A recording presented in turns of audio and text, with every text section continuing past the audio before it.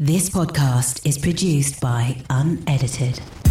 Hello dreamers, and welcome to the Dreamer's Disease podcast with myself, Alex Manzi. And this is the podcast where we aim to inspire you to become the best you can be through hearing the stories of inspirational people who are out in the world and really following their dreams and following their passions. And we try to gain some of their wisdom and motivation and learn from their life lessons and try to then apply that to our day-to-day lives. That's the point of this podcast. That's why we're here. So on this week's episode, I'm joined by an incredible guy by the name of Ben Hurst, who works for a company called the Good Lad Initiative, and his role is to facilitate group conversations in schools, colleges, workplaces around male identity and masculinity.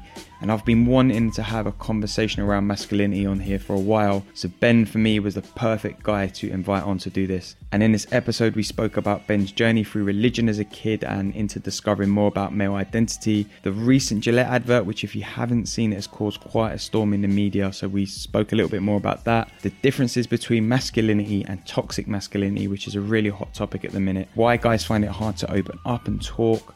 We also spoke about Ben's recent TED Talk and how it came about. And then we also we spoke about how to unpackage masculinity, because I believe that's like a really, really important conversation that we should be having right now. Is instead of blaming masculinity for things, we should be unpackaging it and trying to kind of come up with a resolution instead of blaming it. So I think the blame game is a pretty bad one to take that road of. So I just want to thank you quickly before we jump into this episode for listening.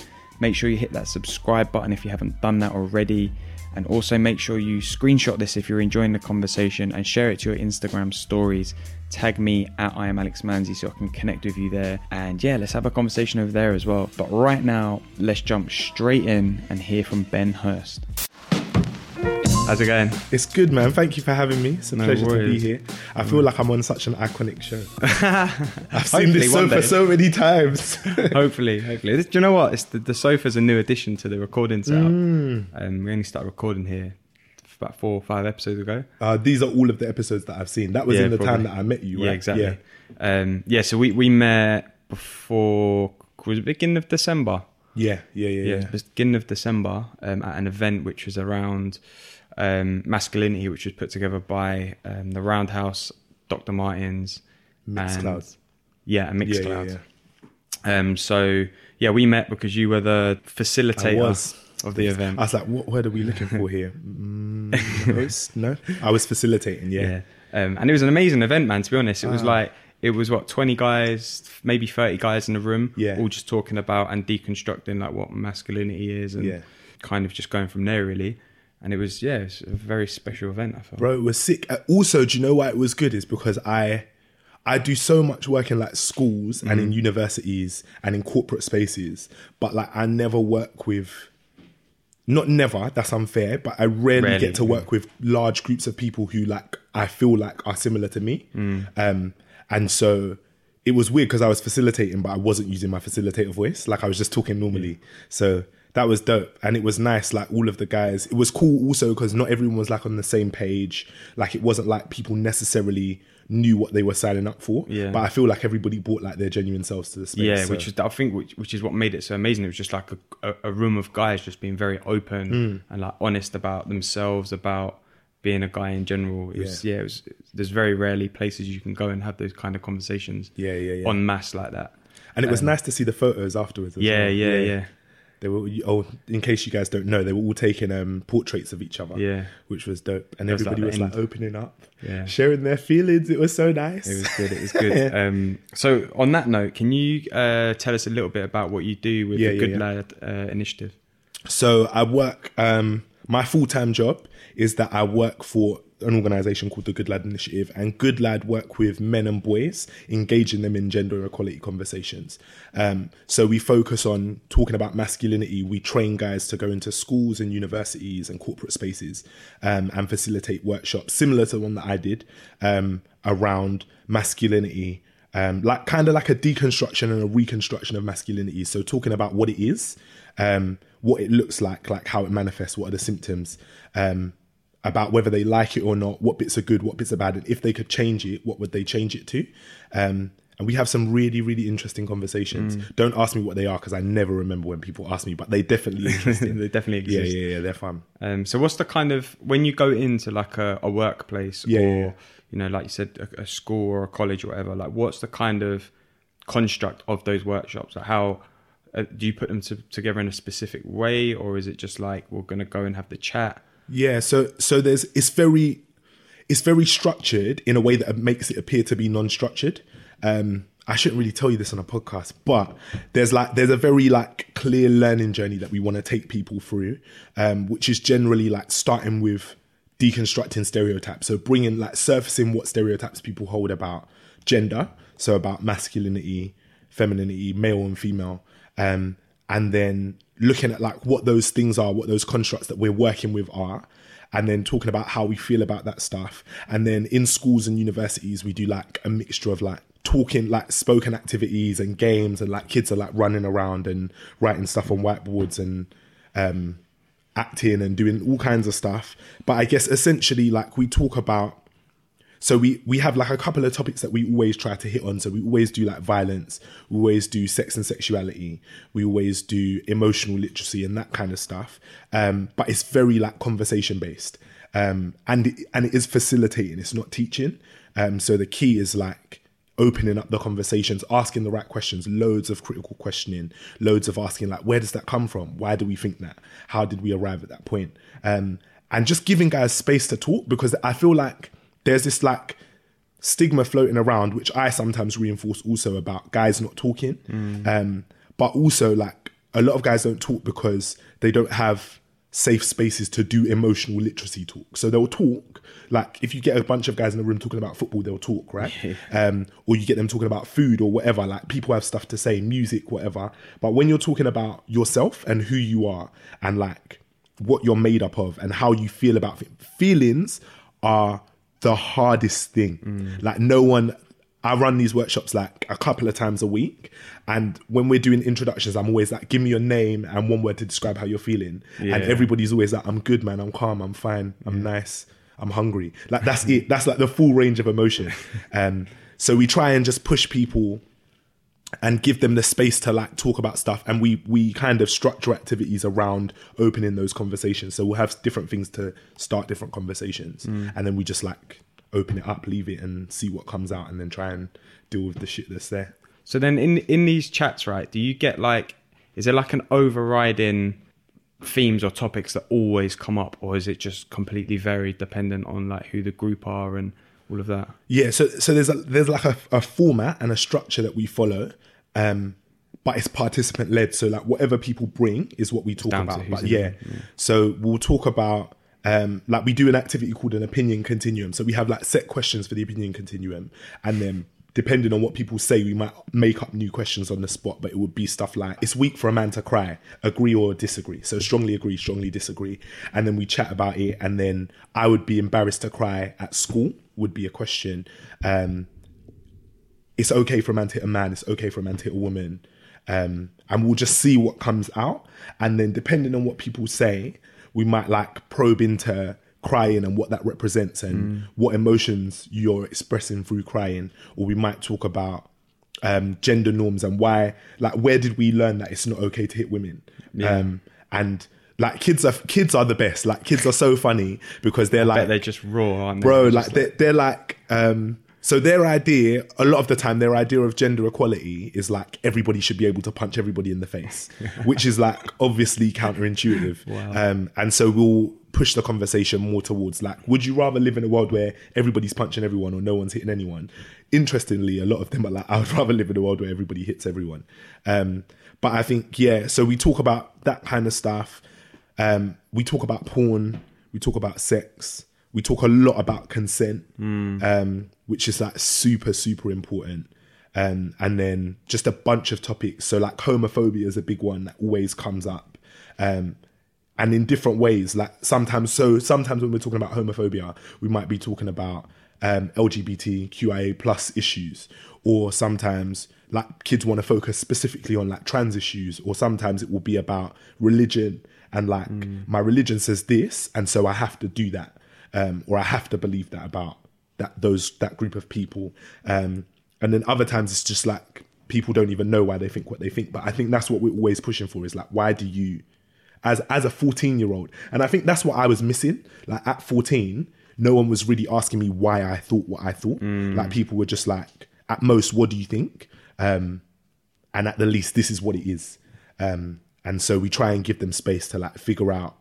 And I think that's the work, right? Like figuring out why you are what you are, why you think what you think. Yeah, and I think like what you said earlier about the whole conversation around feelings is quite interesting, because even if someone did ask you, why do you think like that? You don't then follow it up with, well, why does it make you feel like that? And why do you feel like that? Because like I can't think of too many times where I've had like a really like feeling orientated conversation with like my mates or my family, or I've got a certain group of, you know, friends who I will have those conversations with, but on the whole, like very rarely. And even like, you know, I'm someone who's fairly open, like it's still like a very hard conversation to have, because sometimes when everyone's not in that mindset or in that space, it's still like, bro, like what are you talking about? Like, it's still getting... stop saying that, man. Oh, man's getting moist or whatever. You're wet, like, so it's very interesting. I think, and I loved when the event that I was at, when you just sat everyone down, and one of the first things you said is like, by the way, guys, I'm very good at my job, so if this is a bit crap,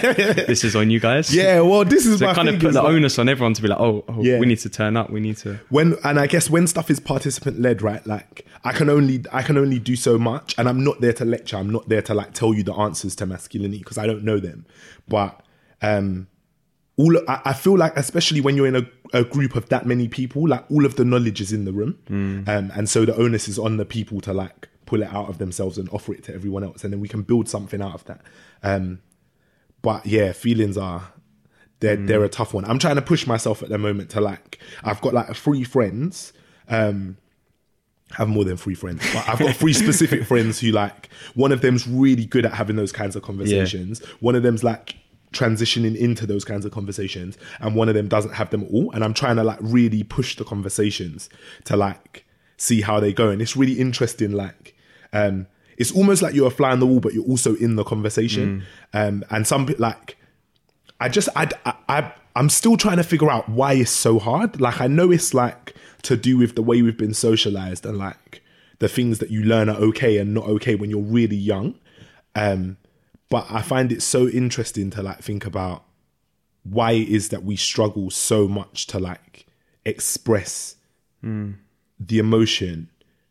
And like in schools, for example, and in universities, like when you really probe it, you might say, how would this hypothetical situation make you feel when people say angry? And then asking like, is that really anger? Like, what is the actual feeling? Where's the anger coming from? Do you know what I mean? Is it like embarrassment? Is it like that you're upset for whatever reason? Is it like frustration because you can't articulate yourself, or what is it? And why are you punching a wall? Like, what is the feeling behind the action? Yeah, really, really interesting stuff. I think it's like, it's so mad, because like, to me, like you said, it's because of a lot of the ways that, as from a young age, we've been brought up is like, boys don't cry, and all those kind of like cliche sayings that get thrown at us. And it's like, it almost teaches us to keep it bottled and not to even explore that part. So when you get later on in life to like, your mid-20s, your 30s or whatever, and all of a sudden it's like you need to start exploring the feelings and why you feel this way. It's like, I don't know what's going on. It feels like vulnerable and kind of out of your comfort zone a little bit, isn't it? Vulnerability is not like, I feel like I'm a bit of a poster boy for like talking about masculinities, but like my lived reality is like I still really struggle with stuff. Vulnerability is one of the ones that makes me super uncomfortable. It's mad. Like, I hate it. I hate like when you're like really deep into a conversation and you get to that point where like for it to progress you have to open up. I do not like that feeling. It's the hardest thing. And also I just find like the whole vulnerability thing, like I know that growth comes from being vulnerable and those vulnerable moments. Like that's where all of my growth has come from over the last few years. But still, like you said, when you get to that point and you're having that conversation, you're like, what do I say? It's tough. Yeah. But it's important. And I think it also like it's what I feel like I'm learning at the moment is that all of this stuff is conscious, like it's conscious decisions. And when people have grown up in a way where they're in an environment where they just learn that stuff, like obviously they're going to be good at it, but it's actually a skill. Like it's not just a natural part of being a human, it's a learnt skill. And so you have to like push yourself in conversations to like feel the discomfort and continue, which again is like super uncomfortable, obviously, but yeah, it's a necessary evil, I guess. And the rewards of it, I think this is the stuff that we don't talk about, is like, what's the actual benefit of doing that? And the rewards of it are like exponential, because you just understand yourself better. You understand other people, and you're able to like, the difference between like communicating something to someone and not having the words for it, or communicating something to someone and being able to say, I think the feeling is like a mixture of this and this and this. And their perspective is so much better of like understanding what they've done to offend you, or why you're upset about something, or why you feel shy or embarrassed or whatever. So it's super important. Well, it's like the classic thing of, you know, when you're with a girl and it's like, she's clearly upset about something. It's like, what are you upset about? It's like, nothing. No, come on, what are you upset about? Nothing. All right then. You just move on, like, cool, no worries. Cool, don't worry about it. It's fine. Done. Yeah. It's mad, isn't it? So what's your journey been like to, you know, getting you to Good Lad Initiative and doing what you do now? Like what kind of made you want to follow that path? So my thing was, when I was about 15, I started taking religion really seriously. I hate to call it religion. It was Christianity explicitly. And I'd always, like, I'd grown up in a family with my mum and my dad and my 3 older sisters.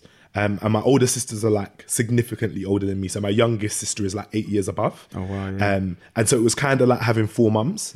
And we all like grew up going to church together, except my dad didn't go. I think he went before I was born, but maybe it was my fault, I don't know. But he didn't go to church. And so I had like all of these pre-existing like frameworks around what stuff was and how stuff worked. And when I was like 15, I decided, like I had this really weird experience where I was like, this must be real. Like obviously something's like, there's something that's bigger than who I am. Yeah. It's not necessarily controlling, but like you can't ignore it. What sparked that experience?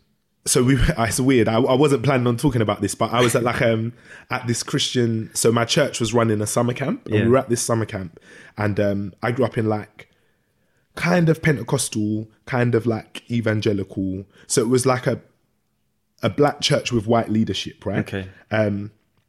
So it was like kind of happy clappy, but not like super gospel, like super like put the money in. It wasn't really like that. But my mum every week used to go to a prayer meeting on a Friday night. And she always used to like fall over and cry and do all of this like stuff. And I was like, oh, that stuff will just happen when you're older. And so we were at this camp, and I was with all my friends, like all my friends were in church. And so one of my friends fell over, like we were singing, we were doing like worship, and one of my friends fell over and started crying, and I was like, that's weird, like you don't need to fake it, bro, it's chill. And then another person dropped, and I was like, what's going on? And I remember like getting nervous, like proper anxious, and I was like, God, whoever you are, like whatever's going on, just don't make me fall over. And then eventually like it was like maybe over the space of 5 minutes, I felt like I couldn't stand up. This is super like, I'm not in this place anymore, but like also I can't pretend this thing didn't happen to me. And so I was down, like I was on the floor for like 2 hours. I could still, I couldn't talk, but I could like look around. I could see what was happening. And like from then I was just like, obviously this is real. Like something is real. And so I spent a lot of time like studying like religion, trying to figure out what the answers were, trying to figure out what was going on. And I already had like a pretty strong framework from growing up in church that made sense, until like it didn't make sense anymore. So I went to university for a year to do youth and community development, because I always knew I wanted to work with young people. Okay. And then I didn't really want to do it. So then after my first year, I dropped out and then went to Bible college. So did my degree in applied theology and youth ministry. And I did that for 3 years, which was really interesting. I can't say I enjoyed it. It was an interesting experience. You did the whole 3 years. Yeah. But I got kicked out in my last year because I was having sex. So it was super tense. So like, all the rules. Well, this is it. I had this plan, like I'm gonna finish university and go and work in a church and do their youth ministry or whatever. And then that all kind of just fell apart. And I guess after that, I was trying to figure out what it was that I wanted to do. So I went into a school. I was cover teaching full time at one school, which gave me an opportunity to work with kids. But I hated the school environment. Like when I was in school, I didn't like school. And then seeing behind the veil, like going into the staff room and like being around teachers, like makes you hate kids because everybody's just always pissed off. Like someone's always done something wrong. Some kid's always been an asshole and they always talk about it. And so I was like, I can't stay in this for much longer. So I left and went to an organization that was teaching sex education, but like facilitation, which was cool, but I didn't really get on with my boss there. And I was there for 2 years. One of my jobs there was to develop a boys project about being a good man. Okay. So that was the pathway, right? Yeah, The story makes sense, but that was the journey. And so I was like, cool, it's really easy. Like I'm a youth worker. I've been doing this. I know how to do it. And then I started researching. I was like, shoot, like all of these people are telling me I need to take boys into the forest and make them chop down trees for them to become men. And that was also, for me, that was never my experience of like what was modeled to me as masculinity. So it just didn't make any sense. And I found the Good Lad Initiative, which at the time was the Great Initiative. And I met with my now colleague, a guy called David Brockway, who was managing the Great Men Project at the time, which is a schools work project. And so he was like talking me through the stuff that they do. He was like, do you know what? You might as well come to training just so you can see the stuff. And I was like, yeah, cool, no problem. So I went and I was like, I'm going to steal all the resources. It will be sick. Like I'm going to get all this stuff.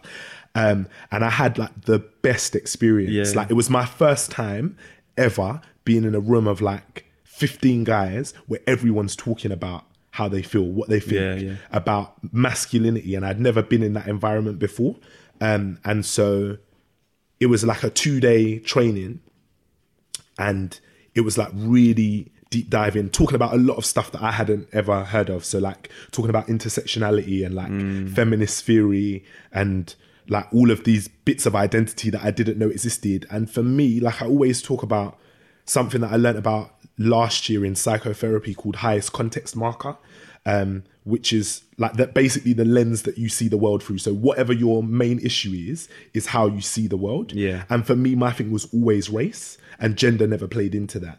And I think around that time I was like, oh wow, my sisters have all had a really different experience to me. Like they never feel safe walking down the road after like 8 o'clock in the evening, or like they'll always ask someone to come and meet them at the station. And for me, I'm like, I'm free. Like I do what I want. I go where I want whenever I feel like it. And it was just an introduction to this whole new framework of like how messed up the world is and how unfair it is for certain groups of people. And so after that, I started like basically I went to steal the resources, and then I was like, this is much better than anything I'm going to make up by myself. So I started volunteering while I was at my last job, and then a job came up, which was coordinating the Imagine project in England. So it was like a European project with an organization called Emancipator and one called MAN, which are in Sweden and the Netherlands. And it was around sexual harassment, sexual violence. And so I applied for it and I got it, and then that's where I am now. So we did that project for 2 years, which was really cool. We had a big like conference at the end of it, and released like a toolkit for people to use to have these conversations. And now I'm doing facilitation and training, which is dope. Yeah, it's amazing, man. I think it's like, it's such a place now, isn't it, in the world for like these conversations really, really need to start happening.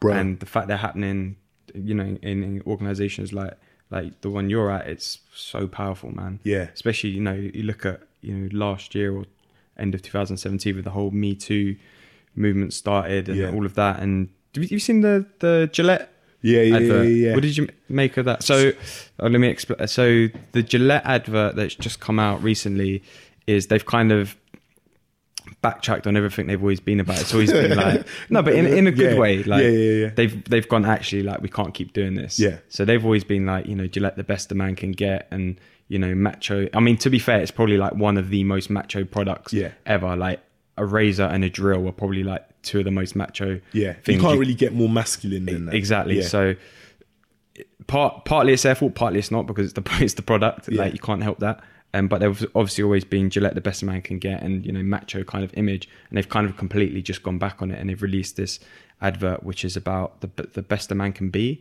or being the best a man can be or something. And it's got loads of footage of like the Me Too movement and, you know, unpackaging like, you know, everything they've ever sort of advertised, basically. Literally going through it all and being like, no, we take that back, we take that back, we take that back. So what did you think of it? So we wrote like we wrote something as an organisation for The Independent, and we sat down and like really spoke about that advert, really thought through it.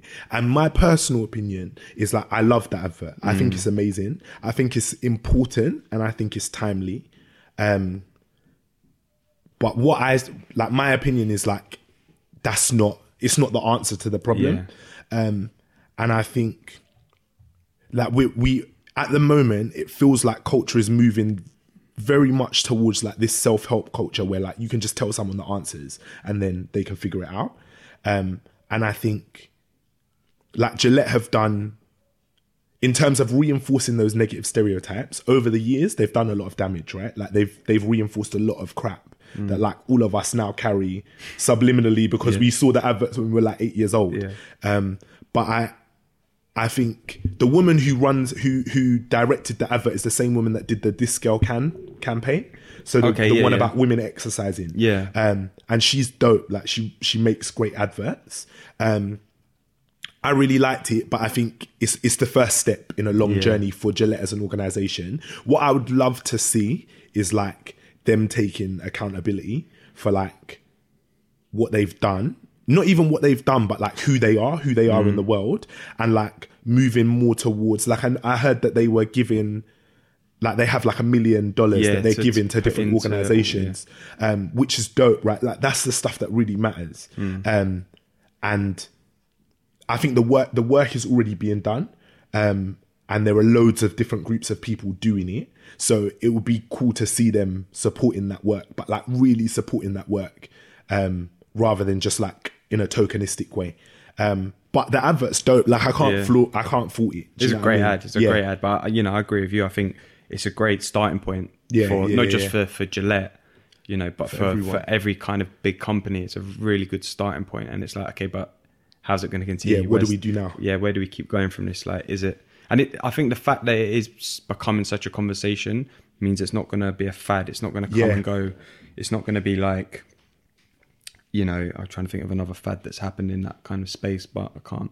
But you know what I mean? Like something that's calm and gone, and then it's like, what's the next thing? This is like this is actual like real life thing. This isn't like a just a bandwagon to jump on. Exactly.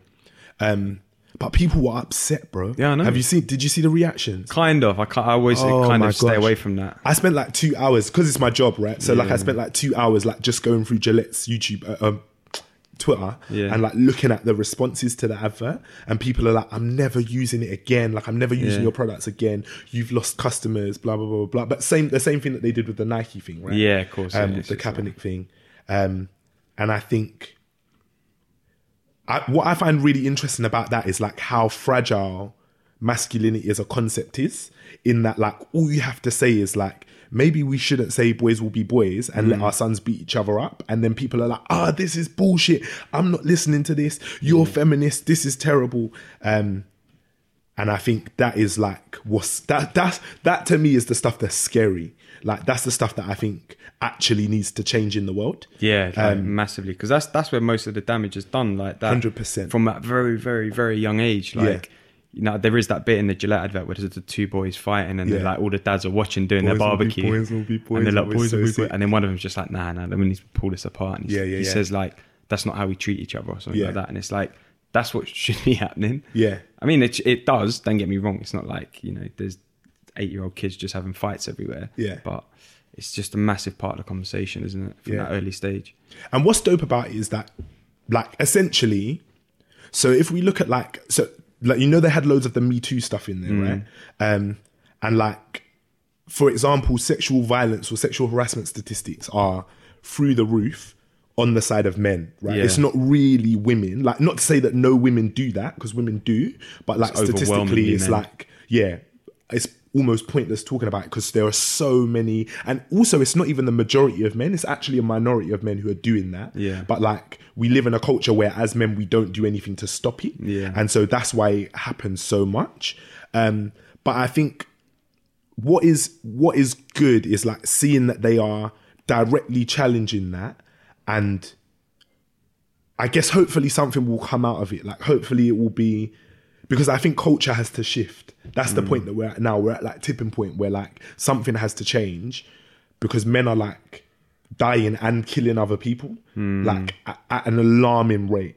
And so for that to be fixed, like we have to change something in the way that we're talking about men, or we're talking to men, we're talking to boys, what we're teaching them about masculinity, because the byproducts are shit. Like the byproducts are like overwhelmingly crap. So yeah, something has to change. But I'm glad to see that they did it. I'm glad that like, if it's like a little bit, it feels like people are just jumping on a bandwagon, but like it's better to be on the bandwagon than to not. Do you know what I mean? Like, even if you're not the originators, it's better to like we said, it's now like, can you make the change happen within your own culture of the company? But let's so I want to kind of like unpackage and kind of break down masculinity a little bit. Masculinity, and then toxic masculinity, which is like the hot term for everybody's favorite 2018-2019 season. So masculinity, from my perspective, I would say that like masculinity is like all the stuff like I said, you know, as a kid, it's like you have to be strong, you can't show your emotions, you know, boys will be boys, you know, being sporty, active, like, you know, all that kind of the go-getter, you got to be the one who's secure and earns the money, and all those kind of really stereotypical things. But through, I guess, kind of like your workshops and the work that you've been doing, like what are the main kind of trends, I guess, that come up in that description of what masculinity it not is, but we're told that being masculine is about? So I guess for me, like the important starting points are like masculinity, or the way I understand it, it's a social construct. So it's not like an actual thing. It's something that like people have told us exists, and it's an exclusive club. So you're either in or you're out, right? Like that's why we have alpha males and beta males, because somebody's decided that like there are men who are really men, and then there are like these other men who are not really men. And I guess the distinction is between like those characteristics that you were talking about. So things like being strong, being brave, being courageous, being powerful, being dominant. I would say being straight is in there. Like I think when we look at like what we have as a culture around masculinity, like the people that we herald as heroes are not gay. They're not like bi. They are like, I fuck women, I do this. I think it's a lot to do with I would say not showing emotion, but it's almost like not having emotions. Where it's like, to the extent where like we look at like people like Luther, right? Like that guy doesn't feel anything. Like it's not like he's not like out here like really getting upset, or like like he's just plowing through, like doing what needs to be done. I think there's something about like being competent, being smart, being a provider is a massive thing. Like fixing things is another one, isn't it? And I think one of the interesting ones is like how masculinity relates to women. And I think there's like expectation on men to like have women, be able to get women, be able to get more than one woman at the same time. And then that manifests in different ways, because then there's like this expectation. So like, you know, the hashtag black men don't cheat. Like, I think that's like satire about what we perceive as masculinity, and like that expectation of men to be like players and to cheat, but men to be like players and to cheat on their partners and to have multiple partners, do all of that kind of stuff. And then I guess there's a bunch of stuff around like emotional literacy that is very limiting. I think that's the weird thing about masculinity as a concept, is that it's very, very limiting, as opposed to like the construct of femininity, which seems to be very open. Yeah. It seems to more be like fluid. And yeah, like, you can basically do what you want. You just can't be a man. Whereas masculinity is like more like you cannot do this and this and this and this and this. So you can't cry, you can't express emotion, you can't be gay, you can't act like a woman, you can't talk about your feelings, you can't like give people hugs. Like there's loads of weird things. Like I love hugging. I feel like hugs are like the best feeling in the world. I'm a big hugger, yeah. But like and that's not to say men don't hug, right? Like it's not to say men don't do any of those things, but there are very strict rules, and also like masculinity polices itself. So like there's like often when you do that kind of thing, like my experience recently has been like I said earlier, trying to push those conversations is like other men will very often like try and shut it down as quickly as possible, because that's not what we do. Yeah. And so I think that's what masculinity looks like. It's interesting because you were saying about the difference with like femininity, how it's so open and this and that. Yeah. And masculinity is seen as this like shut off. Like I like the way you put it, as like it's like a club, like an exclusive club. And I feel like I got stopped right in the street about 2 months ago by a camera crew. I was outside where I was working. There was this camera crew, and they were like, "Do you mind if we ask you some questions?" I was like, "Yeah, cool." And they were like, "What does how would you describe femininity?" Ooh. So I was like, "Oh, put me on the spot." They didn't warn me. I was like, "Put me on the spot." So I was like, being open, being vulnerable, being honest, like in touch with your feelings and yourself, and it just reeled off a list of stuff. Yeah. Like, I think it was about 10 things in, literally just off the top of my head. And then they were like, "And how would you describe masculinity?" And I just looked at her and I went, the same as what I just said about femininity. Controversial. Yeah. And she looked at me, she was like, "Yeah." And I was like, "Yeah, I feel like, why just ruined the question. Yeah, why can't men be like that?" Yeah. And she was like, she didn't know what to say. She was like, so it even like stumped her a little bit, because she was expecting me to be like strong and, all the cliches we said. Yeah, like, lads, football, beer, girls. And I was just like, it just, because as I said the feminine like stuff, I was like, but this is how I am. Yeah. This is how I am. And then I said, when she was like, "What does masculinity mean?" I was like, well, it should be the same. I said all of the above, it should be the same, right? And I feel like the fact we even package it as masculinity and femininity is a problem within itself, because it's like, why can't girls be strong and all the stuff that is supposedly masculine, and why can't the guys be all the things that are supposedly feminine? We're one race of people. Yeah. Like, why can't we all be all of it? Yeah. You know what I mean? And I think that's like very, very interesting. And I think that's why these conversations are powerful. Yeah. But I want to slip into toxic masculinity and what that is, because this is becoming like the trend. This is like the new all men are trash. I feel in the pressure now. Yeah. No, me too. Because basically I tweeted something recently, and I got a bit of a backlash from it. Not massive, but like tiny bit. That's your mistake. You shouldn't tweet it. Yeah. No, but do you know what? Because I keep seeing like, I don't want to like pin the blame on people, because I completely understand it. But my point of view is like, everyone keeps attacking guys for having toxic masculinity and blaming toxic masculinity for stuff. Yeah. Like all of the bad stuff, and rightly so.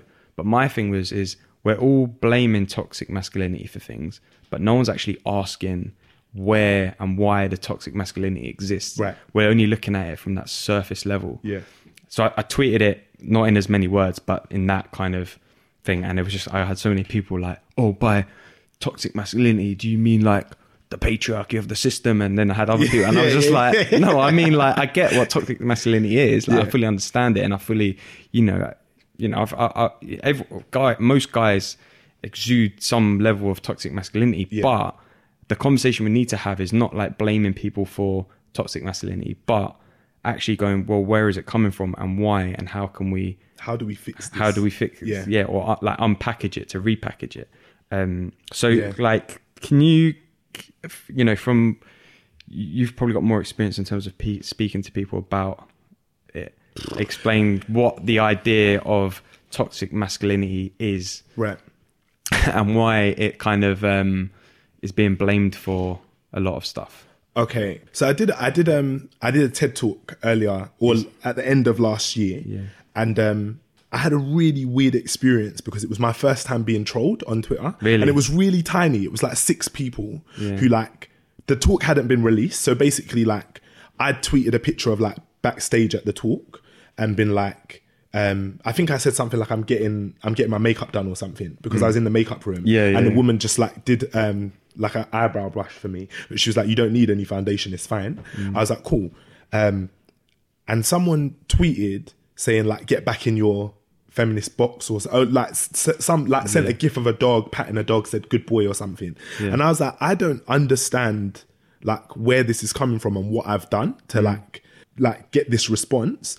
And then they started talking about toxic masculinity, and they were like, surely like you going into schools and telling boys about toxic masculinity is bad for their mental health, and you're telling men that they're toxic and that's really bad and you shouldn't be doing that. And I was like, bro, like I never used the phrase like in my talk, right, bearing in mind they hadn't seen the talk, but the only time I said toxic masculinity was when I said we need to stop having the same conversations about masculinity that we've always been having about how toxic it is. And I'm not really a fan of the phrase because I feel like one is too ambiguous. Like no one really knows what we're talking about when we're talking about toxic masculinity. 2, it feels like it's way too close to masculinity. Like it doesn't feel like there's much of a difference because there's no conversation about celebrating masculinity. So there's no conversation about like positive masculinities. So therefore, when we're talking about toxic masculinity, we're essentially just talking about masculinity. And also like I find the age of accountability really weird. As a concept, like I think at what point do you become guilty of like perpetuating something when that's all you've ever known and you've never been taught anything different? And personally, I think like the hardest work is like reimagining something. It's really easy to like critique stuff and say, this is shit because of this, or this is the problem with this. But it's really hard to like actually create or develop something that's new. And so when we're talking about toxic masculinity, I would say essentially it's like the product of, so you said the patriarchy, right? Like it is a product of patriarchy in that patriarchy says, this is what men are and this is how they're supposed to behave. And a lot of the stuff that's been passed down to us is just bullshit. Like it's just actually trash. And objectively, like when you look at it, like you probably don't even want it for your own life. So we look at masculinity and we say, all right, how are men supposed to act towards other men? And you're allowed to be friends. You're not allowed to like be tactile unless you're playing sport, and then you're allowed to slap people on the bum. But that's about as far as it goes. And you should always be trying to be dominant, and you should always be trying to win. You should always be trying to be stronger or better. So therefore, everything's competitive, and that means that you end up punching guys in the face for some weird reason. And so I think there's a lot of stuff around masculinity. Like when we look at how we relate to women, it's a lot to do with like being dominant, again, like being the strongest or being the best or proving that you're the best. And therefore, like you go for a trophy wife, you have the most attractive girl on your arm at any given time, or girls, plural. And it's not so much to do with like, I think, do you know what? I'm rambling, but this is what I think about toxic masculinity is I think toxic masculinity is toxic because the focus is on the outcome rather than the impact. So you're focusing on like looking a certain way or presenting as a certain thing, and there's no focus on what that does in the world, or like what are the repercussions of your actions for other people. And I think that's the thing that's toxic about it, is that it's just very selfish. And I think if we think about ourselves and the way we present in a way that's not selfish, we don't end up with that product. Because I also don't think there are very many people in the world. I do think there are some, but I don't think there are very many people in the world who actually want to be horrible people to other people. And so I think it's about interrogating like what the dissonance is there. Like why is there such a massive difference between what you want to be and what you are? And I guess the toxicity of it, is that even a word? But the toxic part of it is like the part that's like, screw everybody else. Like I'm going to do what I need to do because I'm a man and the responsibility is on me to do what needs to be done. And I just think it's dangerous. Like I don't talk about it. Like I never talk about it in a session unless it's to like say, what do you guys think about this? Yeah. And I wouldn't use it as like a construct to understand anything. I'd rather talk about like masculinity and what we perceive, like collectively, what do we think masculinity is? And by and large, that tends to be what people would say toxic masculinity is anyway. But I think the hard thing is to like name or list like what the good bits of masculinity are. I struggle with it. Like I think what are the actual good things about being a guy? And I like being a guy, right? I like being or feeling masculine or being masculine. But I think and it's like we invent new words. Like the other day I saw Meggings, so male leggings, because men for some reason can't wear leggings. Like we have to have a new gendered term for it. Okay, right, yeah. Those are my thoughts. Like I really don't. It just makes me uncomfortable, the term. Yeah. And I think there's such a a narrative in social media, particularly about toxic masculinity, where it's basically, and also rightfully, like a lot of women who are angry because they've had to live their lives under like the oppression of this shit that they're getting from men, and so they're pissed off about it and they need words to describe what it is they're talking about. And so I get it, and I would never tell anybody that they can't talk about it, but I wouldn't talk about it because I don't think it's helpful in the dialogue. And also I feel like you said it's a bit of a, not a broken term, but I feel like it hasn't got a actual definition. Yeah. There is like, I can understand the kind of what it is and the kind of repercussions of it, but like you said, it's basically masculinity. Yeah. It's not, there's not like a difference between what masculinity is perceived as to what toxic masculinity is being perceived as. Yeah. And I feel like for me, the problem of it is people are just throwing the term out way too loosely. Yeah. Like, and it gets a lot of people's back up as well, because it's like, it's not like we're having a choice about it. It's not like an on-off button and we're choosing to have these moments of, so-called toxic masculinity. Yeah. It's just, it is the way that we've been, brought up by society, through the system, through all these, dumb cliches of, the boys will be boys example again. It's like, it's not something that we've chosen to grow up understanding or believing, or, not even believing, but like being. Yeah. Do you know what I mean? And that's the unfortunate side of it is that we're kind of now it's being thrown in our face. Yeah. Like, toxic masculinity, but it's like, but I haven't chosen to be like this. Like, leave, like. And I think this is where I think it's a tough conversation, is because it's hard to explain to like the 13-year-old boy who has been taught by his parents, and not just his dad, like it's men and women who perpetuate these things, like who perpetuate toxic masculinity. Like you learn about it as much from men as you do from women, or as much from women as you do from men. Like I've had experiences where like I didn't want to have sex, and like a girl would be like, you're a pussy, like what you doing, like, or whatever. Do you know what I mean? So I think it's hard to explain to a 13-year-old when they've been taught by both of their parents that like if someone's hit them, they're not allowed to come back home until they've beaten that person up, that they are now toxic. And I think it's hard on two counts, because one, they are like, that's a toxic behavior. So it's not the person that's toxic, but like attaching the phrase to it then gives someone the feeling that you're saying they are a bad person, they're a horrible person. And people do horrible things. And like I said, there are some people who are probably horrible people. Yeah. But I think for the majority of us, like we just don't want to feel like, it's the same as like with racism. Like it's really hard to tell white people that they are racist, because the connotation of the word is like you're a horrible person, and it's not necessarily that person's being malicious or doing something that's intentionally horrible to hurt you, but like the impact of it is still a negative one.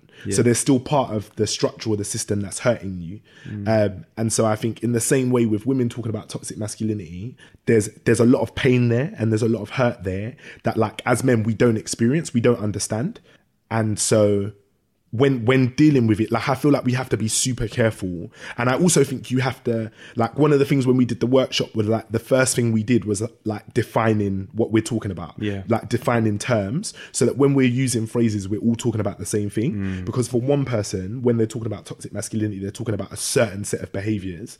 And for another person, they're talking about all men. And for another person, they're talking about some men or men in their life. And for another person, they're talking about a completely different set of behaviors. Yeah. And so I think it's just important, like just use your words and like use the actual words of what it is that you're trying to talk about. And I think, do you know what the other thing is? It's just remembered now is like the use of the term and the kind of negative connotations to it is like, for me, there's a big problem with it in the sense that on paper, right, you're saying, you know, guys have everything way better than women. And, you know, in many, many cases we do, don't get me wrong.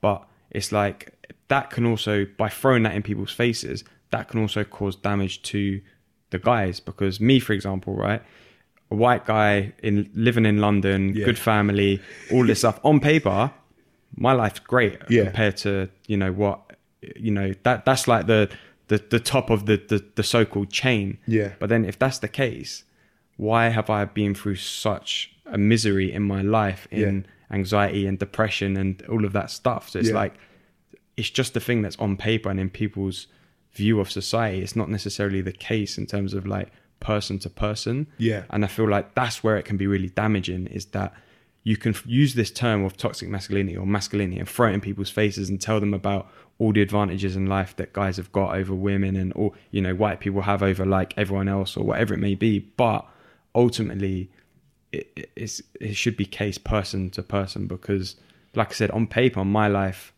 should be great. And there's been a long period of my life where it hasn't. And that's where, for me, it becomes a big problem. Yeah. Because the more that then gets forced back into you, then you're sitting there thinking like, yeah, but why? Like, but my life should be great. Like, why isn't my life great? And it sends you on this like weird spiral. And that's for me where it can become super damaging. That's where I think the clarity needs to be there. And it's like a term that hopefully gets left in the early part of the year, but the conversations around it need to continue without a doubt, but in a more constructive way. I feel like throwing out terms, and I had the same issue with like the all men are trash thing from like 2 years ago. It's well, really all men aren't trash, because that's not how it works. And it's just like people throw these terms around, and it's like it's a bandwagon-y thing. And I'm not saying like, obviously it does exist, but it's like it's not applicable to everyone. And it's like the conversation should be, how do we then resolve it? How do we make it better? How do we make it constructive, rather than just using it as like a negative term to dismiss someone or something? I think that's way more important. I think the hard thing is, again, like we don't define what we're talking about. And I think also like people jump into conversations without a framework for understanding what it is that people are talking about. So like, for example, like there are the reality is there are structures and systems that exist in the world that prioritize certain groups of people and therefore oppress other groups of people. So like white supremacy is a thing.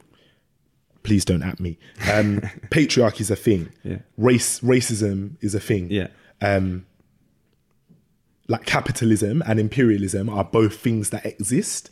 And so when we're talking about the byproducts of those things, or how those things work themselves out in the world, if we ignore the structures and the systems that exist, then the conversation gets super cloudy, and it becomes hard to like keep up with what people are saying. And so when we're talking about like masculinity, toxic masculinity, to talk about that without having a conversation about patriarchy is almost redundant. But then I also think like the hard thing I think is for men who feel offended by like people, like I think everybody feels offended when they're confronted with like the harm that they've caused other people. And I know I feel hurt, like I feel upset. I don't like that feeling. So like when women have told me that I'm trash, like the reality 97% of the time is that I have been trash. And I have done things that have had really negative consequences or really hurt people. But then I also think like women don't owe it to men to explain that in a way where it's comfortable for us. Yeah. Do you know what I mean? Because we're not the people that have dealt with, and also in some ways, like we are, like some ways masculinity is shit for men as well. And like, it's a lot of pressure for us, and like we bully each other and we beat each other up and we do masculinity to each other. But it's not the responsibility of the person who's the victim in the situation to make the person who's oppressing them understand why it's wrong. That work has to be done by men, but I think that's why it's important that we have those spaces where like it's men talking to men, and like we can all sit down and like explore it together and come up with what it is that's a problem. And then also I think there's a whole nother layer of the conversation, which is that men are not socialized to learn from women or be taught by women. Yeah. So we're not socialized because we're meant to dominate them. So when they're trying to explain stuff to us, we're like, "Now shut up, you're an idiot, you don't understand." And so it's really hard for them to articulate what the damage is or what the hurt is. I think it's all just messy. And I'm not like, one of my things is like, I'm not mad at women for like talking about toxic masculinity, because I feel like they need to talk about it. But I think also there are constructive conversations that need to happen outside of that space. Yeah. And some of it needs to be men holding men accountable for like the stuff that we're doing. I think that's like one of the most important parts, isn't it? Is like when you see your mate being a bit of a dick to a girl, or like being inappropriate, it's like call them out on it or stop them from doing 100%. it. It's like, in fact, that's probably where most of the work needs to be done, isn't it? Because it's that like peer-to-peer level in a way. So you mentioned your TED Talk. Oh, yes. Tell me a bit about that. How did that come about? And how was it? So, do you know, I don't actually know. I've heard two separate stories of like different people from Good Lad that put me in touch with the person who asked me to do the talk. But I was just like working one day and I got a cold email from TEDx London Women saying, "Will you come and do this talk?" And I was like, "Yeah, I will." But it was a really cool experience. And like, firstly, shout out the TEDx London Women team, because they are dope. Like they were so supportive, so helpful. And like, I was like, in the preparation stages, I was struggling a little bit. And they really helped. But it was a dope event. I was the only man on the lineup, which was interesting, really, really interesting. So I felt like I was like talking for every single man in the world, which was like intense. Was there a lot of guys in the audience, or was it mainly women? Like so it was a weird experience because you can't see, like when you're on the stage talking, you can't see any. It's like a sea of darkness. But afterwards, I think I might have seen like somewhere between 6 and 10 guys. Wow. And everybody else were women, or was women. Everybody else all of the rest of the people were women. That's the sentence I'm looking for. But I think, it was dope, man. I was super nervous. I don't really get nervous at things, particularly at like speaking, because it's my job and I do it all the time, but it's very different like being on a stage. And I haven't felt like that nervous since I was like 17. But it was a really cool opportunity, particularly because I think like for Good Lad as an organization, they have a really unique approach to talking about masculinity, which is like, let's unpick it and rebuild it and look at like what it is that we want it to be, and try to like talk about positive masculinities. So like, whether that's like us calling out our friends, or that's like men looking after themselves, like doing self-care, going to the doctors, taking a bath, like because they want to relax rather than because they need to like be clean.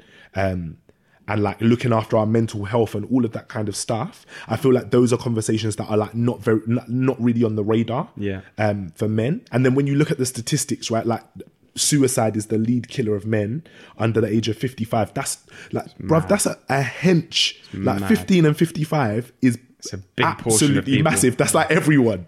So I think it's crazy that like the conversations are still so far behind when we can see the symptoms and the consequences so clearly.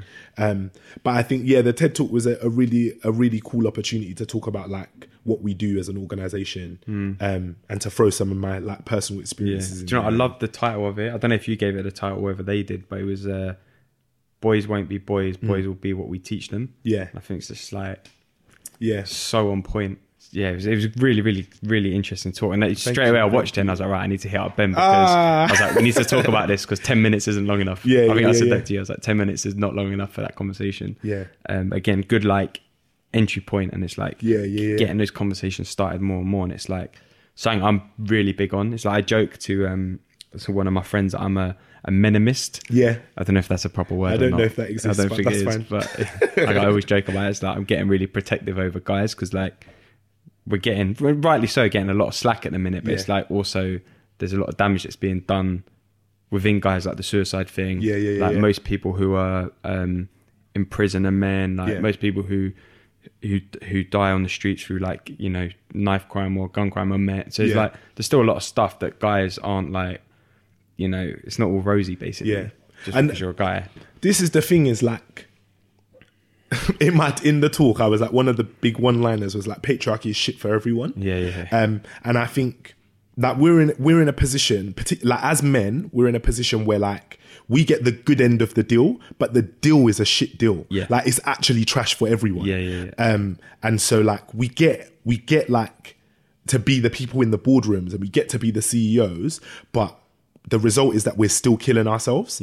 And it's hard to talk about it without, I think it's a really hard thing to talk about without minimizing the damage that is being done to women. Like women are disproportionately screwed over and it's very unfair. And then you have to hold that intention with like, also, this is not great for anyone. And I think that's why it needs to change, because like everybody's being screwed, like everybody's getting messed up. And like, and it's resolvable. Do you know what I mean? Like it's so like, if all you have to do is like understand your behaviors and change them, like we can all do that. And it doesn't have to be the way that it is. Do you know what I mean? I think that's years of undoing them. Unfortunately, definitely. It's like a lifelong process, lifelong journey. Massively. How's the feedback been to the talk? Yeah, it's been good. It's been like, one of my things is like, I'm trying not to like look at what's being said about it too much. But it gets a lot of retweets. It got a lot of love on like Instagram and Facebook, and it's had like a bunch of views. I'm not like privy to the totals. Like I'm not like refreshing it. But people are watching it. And I think, like you said, like my thing is like, I wanted it to be accessible, and I wanted it to be a conversation starter. Like the best bit of feedback I had was, a girl I know messaged me and said they had shown it to one of their boys in school and the boy had really opened up in the conversation. And then she showed it to her head of year and he was like, we need these people at our school. And to me, like that's the stuff that matters. Like it's not so much like getting loads of views on YouTube is nice, but like the stuff that actually like someone watching that video is not going to change their life because they still haven't had the opportunity to like unpack their own shit and like look through their own experience of masculinity. And that stuff takes time and space. Do you know what I mean? Like even in the session we did, it wasn't long enough. No. And there's so like when you think about your experience of masculinity and where you're getting this stuff from, like it's like years and years and years of like stuff that you've consumed in media and haven't even noticed you're consuming. That's the scary thing. Like you see like, what is it? I think it's like 3,000 adverts a day. And it's like, I don't know what the algorithm is, but it's every so often on Instagram, like every like 8 scrolls, 6 scrolls, 12 scrolls, you see an advert. And like, you don't even pay attention to what that is, but like it's sending you messages that you're holding. And then also you think about like your relationships with your parents or like your carers, what you've learned from the men in your life, what you've learned from the women in your life about what is expected of you. And you can't unpack that stuff in like a 3-hour session or an hour and a half, hour and 20 minutes. That takes like a long time. So like my thing is like, I'm as committed as I can be to like actually journeying with people through that process and giving them the time and space to like unpack that stuff. Yeah. And what kind of really practical tips or tools would you give to someone who wants to start unpacking that stuff? Is there like a process that people would follow, or is there like you know give someone some practices to do, or how would it work? So I would say come and volunteer with us for one as a plug. But I think like honestly, like my experience of this has been the place that I've grown the most in this area has been like working with these people, with this group of people, even before it was my job, like just being around people who are talking about it, who are actively doing the work. I would say if you can, find a therapist. Therapy is expensive, but like it's worth it. And like, I'm sure we all spend £100 a month on other stuff. So I would say that's a good way to go about it. Find a good therapist, not just any therapist. I would say, there's like, I don't retain a lot of information through reading, but I think there are really good books that you can read. So like you can read stuff by like, I think Bell Hooks has got a book called The Will to Change, which I've really enjoyed. There's like a bunch of stuff by like, I don't want to name authors because I know that like people have really different opinions on people, but like Grayson Perry, for example, has got a really good book out called The Descent of Man, which is cool. I think there's some really good books we can be reading. There's one by Lewis Howes called Mask of Masculinity. Yeah, which is amazing. yeah. I've read that. Yeah, I haven't read it, but I've heard about it from some of the volunteers. Maybe I'll post a reading list after this. That would be useful. Or I'll send it to you and you can post it. Okay. But I think also like self-care is a radical act. That's one of the things I always say in training. Like actually, like as a man, like actually stopping and taking time to look after yourself, whether that's your physical health or your mental health, like making time and space to like be okay is like one of the most radical things you can do as a man. And I think practically like there are changes you can make in your lifestyle that will like open your eyes to stuff. So if one thing, for example, is like if you live with women, like commit to like doing an equal amount of like household chores. Like commit to like cleaning the bath after you use it, commit to like washing your plates after you use them, or washing up after dinner, or like do a rota where like one person cooks and the other person cleans, or whatever. Like iron your own clothes, make your own bed, like wash your own stuff. I think all of that stuff is like one of the things I've realized from doing this work is there's a lot of like unpaid labor that women do because they're expected to do it. Yeah, massively. And as men, it's not even that we are doing that maliciously. A lot of the time, like in my experience, it was that I wasn't conscious of what was going on. And so I think like I'm a big man and my mum still has to tell me to like hoover my floor. Do you know what I mean? Like, and stuff like that I can just do as a way of like understanding what somebody else's experience is like sometimes. And then, I think also like try and do the thing where you like actually talk to your friends about how you're genuinely feeling.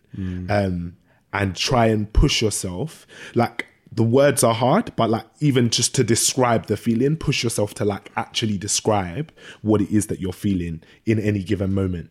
I think all of those things are like good starting points, but definitely come to training because it's really fun and there are loads of guys who are like trying to figure this stuff out together. And I think it's all about conversations. And conversations that lead to change in behavior, change of action. So I think those are like some things that people can do. And I'm sure there's loads more. Maybe we can compile a list of things. Yeah, that'd be quite good actually. We should do that. But on talking about feelings, I'm going to start with one now. I'm feeling grateful for this conversation. It's been amazing. And I've got last few questions. Yeah, go for it. So first of all, obviously the podcast is called Dreamer's Disease. So to you, what does Dreamer's Disease mean? Oh, what does Dreamer's Disease mean to me? So I did a podcast with my Swazi Makali, shout out Swa, are working on a podcast at the moment. We did an episode about dreams, like about the death of dreams. And for me, I would say Dreamer's Disease has like a double meaning. So one of them is like, if you are a person who's a dreamer, it's almost like you're automatically afflicted for being that type of person. And like having aspiration, having goals, like having big ambitions, having dreams comes with like a lot of stuff that people just don't talk about, which is the hard bit. And I feel like you could describe that as a disease. And then also I would say Dreamer's Disease to me is kind of like there is like, it's almost like there's something in our culture. And I think there's been a shift in culture recently where like there are more people who are like coming out and saying, I don't love the word entrepreneur, but there are more people that are coming out and saying they're entrepreneurs and they're doing stuff. But I think there's almost like, in the same way like men are socialized to be trash sometimes or often, I think we as people are socialized to not go for stuff, to not do things. And I think you could call that a disease as well in the sense of like, we limit ourselves so much and there's no need to do it. Like my last year has been like doing crazy stuff that I never thought I would do just because I thought I can try. And when you try, like doors open and things happen. So I think that's a double meaning, double barrel there. Love it, man. Powerful. And then if we could go back in time, jump in my imaginary time machine, and we can go speak to a younger Ben. Yeah. What 3 bits of advice would you give yourself to start doing from that moment? 3 bits of advice that I'd give myself to start doing from what age are we talking? 14. You mentioned a 14-year-old version of yourself before. A 14-year-old me, I would say the glow up is coming. No, I'm joking. I would say, like, for one, like, you're good. Like, just relax and enjoy being who you are. Because I feel like at 14, I wasn't, like, particularly normal. I think, like, I probably started puberty quite late. And so, like, I wasn't, like, as into, like, other people and, like, having girlfriends or boyfriends and stuff at that age. Like, I was very much like, I still want to play with my Beyblades and play with my Yu-Gi-Oh cards and chill. And I think there's like a stealing of innocence that happens very, very early, and people should keep that innocence for as long as they can. Not in terms of like being ignorant of the world, but in terms of like using their imagination and like doing what they actually feel like doing at any given moment. Like I feel like I would have told myself to hold on to that for longer. I would have told myself that not that education didn't matter, because education does matter, but that your emotional health is more important than like passing your GCSEs. And so like GCSEs are super important. I don't want anybody to watch this and think I'm saying don't do your GCSEs. Do them, they're important, and do as well as you can. But like also that's not the be all and end all of life. And the other thing I would have said, what would it have been? Something around, do you know what, if I'm talking honestly, something I would have said to myself if I could go back to being 14 would be like, force yourself to spend more time with your dad. Because my dad, like, he's not like he's always been there. He's always been present. He's just not very like emotionally literate. He doesn't really talk very much at all. And I would have, like, I think now at this point in my life, like it feels like I'm building a relationship with my dad, which would have been dope if I could have had that from being young. And I think if I could go back and talk to myself at 14, I'd have been like, he's not as scary as you think he is. Like, just relax and like try and talk to him about the stuff that you're interested in, or like try and like spend time learning about the stuff that he's interested in, so that you can build that relationship. And it doesn't feel like, because now it feels a bit like there's maybe not like loads of time left, or like I'm not around as much as I'd want to be around. And so I would have loved to have like been more intentional about building that relationship. Oh man, that's an amazing one. That is a great one. I feel like that's a lot of stuff that, you know, with my dad, like that would have been amazing from a young age. Like, you know, me and my dad got an alright relationship. You know, we've always, like, our relationship's always been through football. Going to football together, him coming to watch me play, going to watch games together, and all that sort of stuff. And that's where we've kind of spent most of our quality time, as it were, like, which is very typical, like, you know, masculine in the man box kind of. Going to the football with your dad, having the chat in the car on the way there, or whatever. So yeah, that's a really great one there. So before we jump into the last question, can you let people know where they can find you online, and how they can find out more about your work, and anything else that you want to kind of shout about? Right, I need to check, boy. So on socials, if you want to find me, I am at The Real Ben Hurst on everything. On everything that I'm on. If you type in The Real Ben Hurst, I'll pop up, and if I don't pop up, then I'm not there. And except on Facebook, where my handle is, I've got a page now, so you can follow my page. And for work, so we are on Instagram as, on Instagram we are Good Lad Initiative. Initiative is a really hard word to spell, but you can do it. I believe in you. And on Twitter at GL Initiative. So follow us. There's a lot of stuff coming this year, which like you might want to see. If you're interested in the podcast, you'll probably want to see it. So follow us and keep your eyes peeled for that kind of stuff. And then you can find me in these streets, baby. I'm out here. If you see me out and about, holla, say hello. I'm happy to chat. But don't ask for autographs, because that's mad awkward. Yeah, do you ever get asked for autographs? No. Neither do I. But please ask me for an autograph. I want to feel famous. But yeah, you can catch me. You can catch me wherever dope things are happening. I'm about. Amazing. So last question: what does happiness mean to you? Oh, what does happiness mean to me? Happiness to me is being comfortable with who you are. I would say being comfortable with who you are and where you are in life, but I think like situations change really like quickly, and you can't predict that kind of stuff.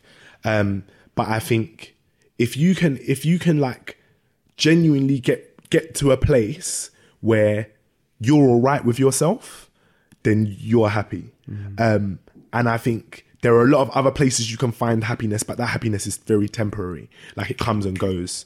You can find happiness in relationships. You can find it in work. You can find it in a job, find it in a career path. You can find it in like hobbies and stuff. But that stuff very quickly like changes, or like you get injured, or like you get fired or whatever, and then, or you break up, and then all of that happiness is gone. But I think if you can like, which is hard, and I wouldn't say I'm 100% there. But I think if you can like be comfortable with yourself, then you're good.